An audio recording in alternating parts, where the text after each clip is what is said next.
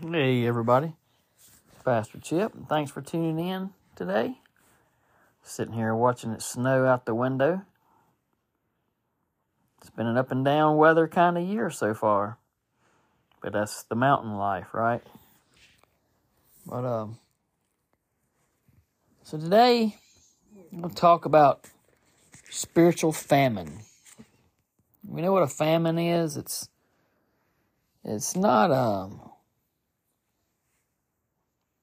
not a complete lack of anything. It's a shortage of something.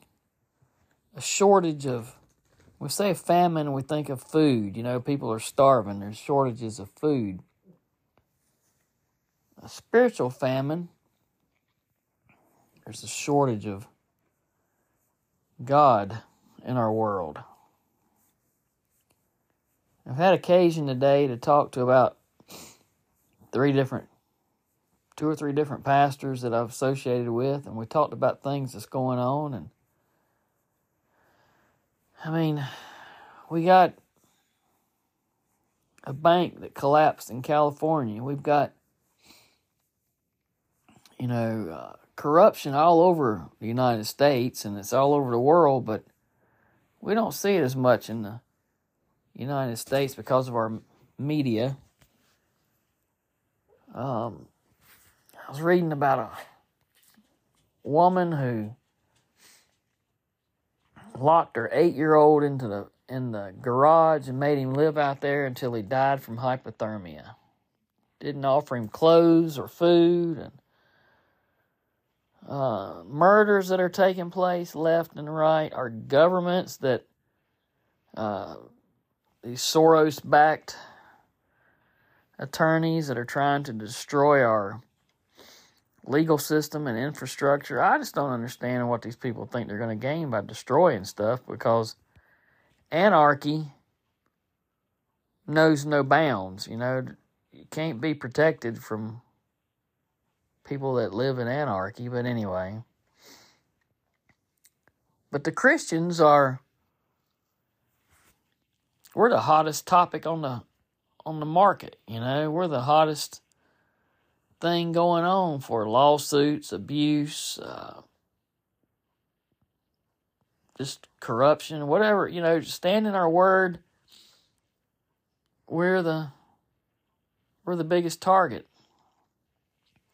But we're partly to blame for ourselves, because if you look at Christianity in the United States, look how divided we are. Just in the denominations, Lutherans, Pentecostal, Church of God, Catholic, Baptist, Episcopalians, Methodist. That's all underneath the guise of Christianity, right? Under the religion of Christianity, of Christ's followers. Everybody has a different way of believing. And then just go into the Baptist side of it. You got the independent, the free will, the full gospel. The Southern Baptist, the first. There's just so many. I get tired. But then we worry about things that people are doing in the churches or not doing in the churches. And instead of worrying about grace and helping people and loving on people, we worry about, what you wear, what you eat, what you do. So we're so far divided that we can't even stand unified against the devil. And it's a sad state of affairs. I was reading an email this afternoon about somebody I had an association with, had a loss in the family, and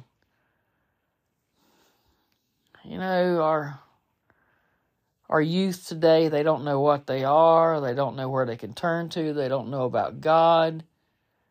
Most people just say they're Christian because they're not anything else. But they don't believe in Christ. They don't believe in doing His works or reading His Bible or witnessing to others. But Jesus talks about this in the New Testament. in several places. I'm reading Matthew. He says,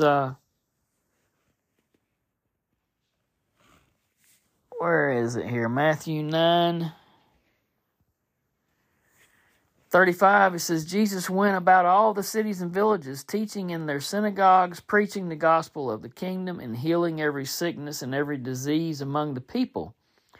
But when he saw the multitudes, he was moved with compassion for them, because they were weary and scattered, like sheep having no shepherd.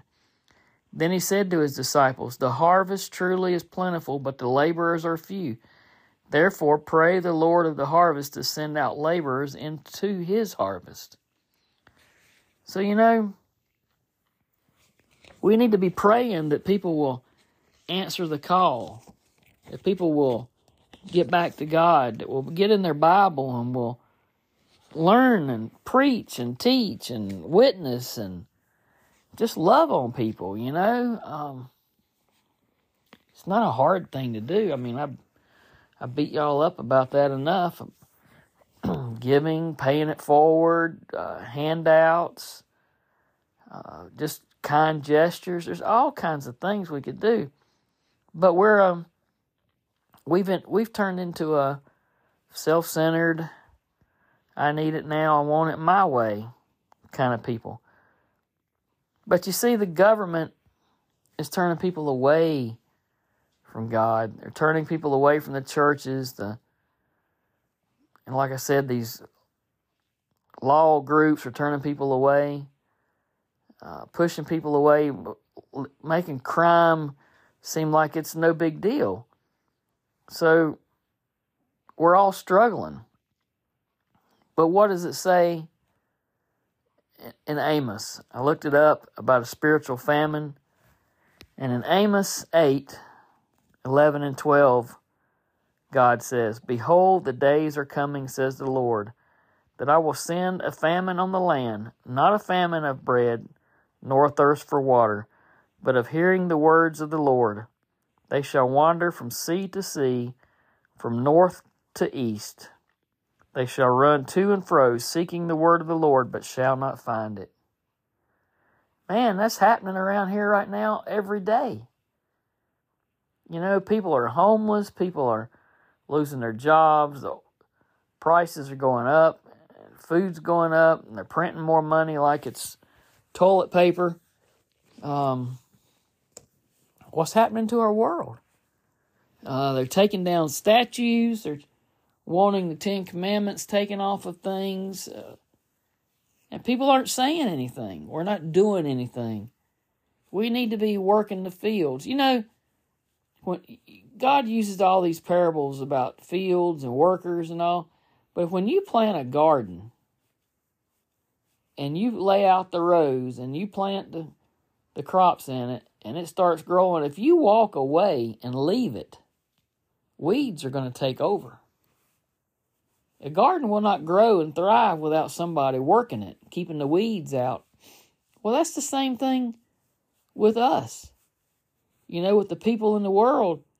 If we're not out there witnessing and telling people things and loving on people and praying for people and visiting people in the hospital and sick and in the homes, well, the devil's just going to come right in and set up camp and make everybody feel good and cozy.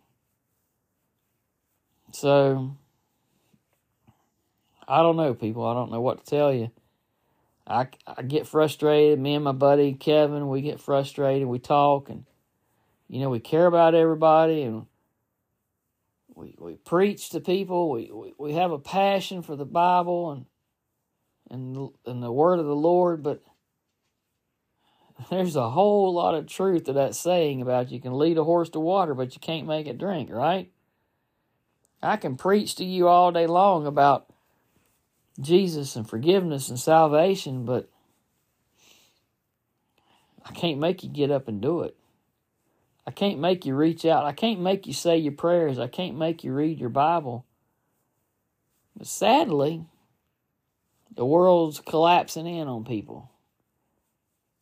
Things are getting tough, getting rough, and people are starting to find that when they get hitting rock bottom, they're starting to call on God. But like I said before, why would God want to help most of us? I mean,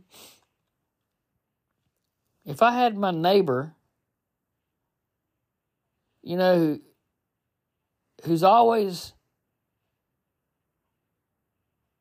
doing things, next door, and I never go out there to help him, and then somebody comes and starts cutting down my trees, and I call for help, you think he's going to come help me? I mean, you can't use God for fire insurance or flood insurance or medical insurance. That's a big one. People, why does God allow my loved one to die? Well, what have you been doing for God? We need to get back to God in the good days along with the bad days.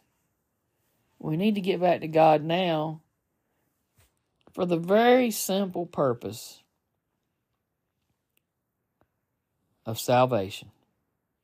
He doesn't want any of us to go to hell, but He can't make us come to Him. He can't make us ask for forgiveness. But loving your neighbor,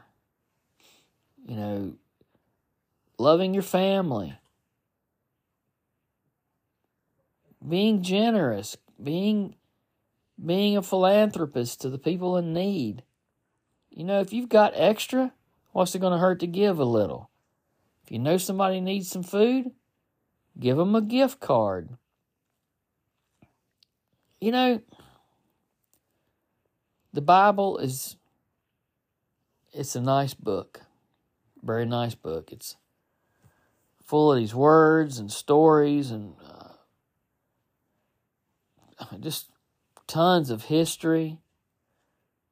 But it ain't God. It's not God. It's God's Word. But it's not going to do anything for you unless you believe in Christ and get in His Word and learn about your Father. You can put it under your pillow. You can lay it in the back window of your car. You can lay it on your coffee table. It's not going to do anything by itself. It's not going to save this country. We need to get back to the basics. We need to read that Bible. We need to study the Word. Study God. Study His plan for us so that we don't have a spiritual famine. He doesn't want our sacrifices. He wants our love. He doesn't want us starving. He doesn't want us hurting. But He's not going to do it for us. I preached this to my daughters many, many years, and, you can't make people want what, not everybody likes Chevrolets, right? But this isn't a Chevrolet. This is God.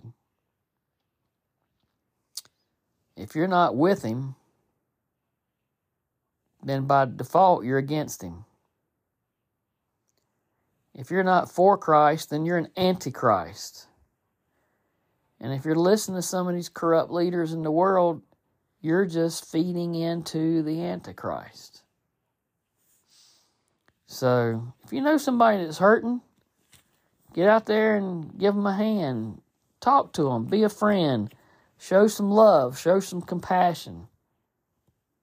There may come a day when you're on the side of the road broke down and they're riding by and they might go, he's always been nice to me whenever I saw him. Maybe I'll go back and see if he needs a ride. So, think about it, people. The harvest is out there. People just need to be weeded and watered and nurtured a little bit and grow up with some sunshine on them to show them the Word of God. And this is Pastor Chip. Thanks for tuning in. God bless. Be safe. And everybody have a good day.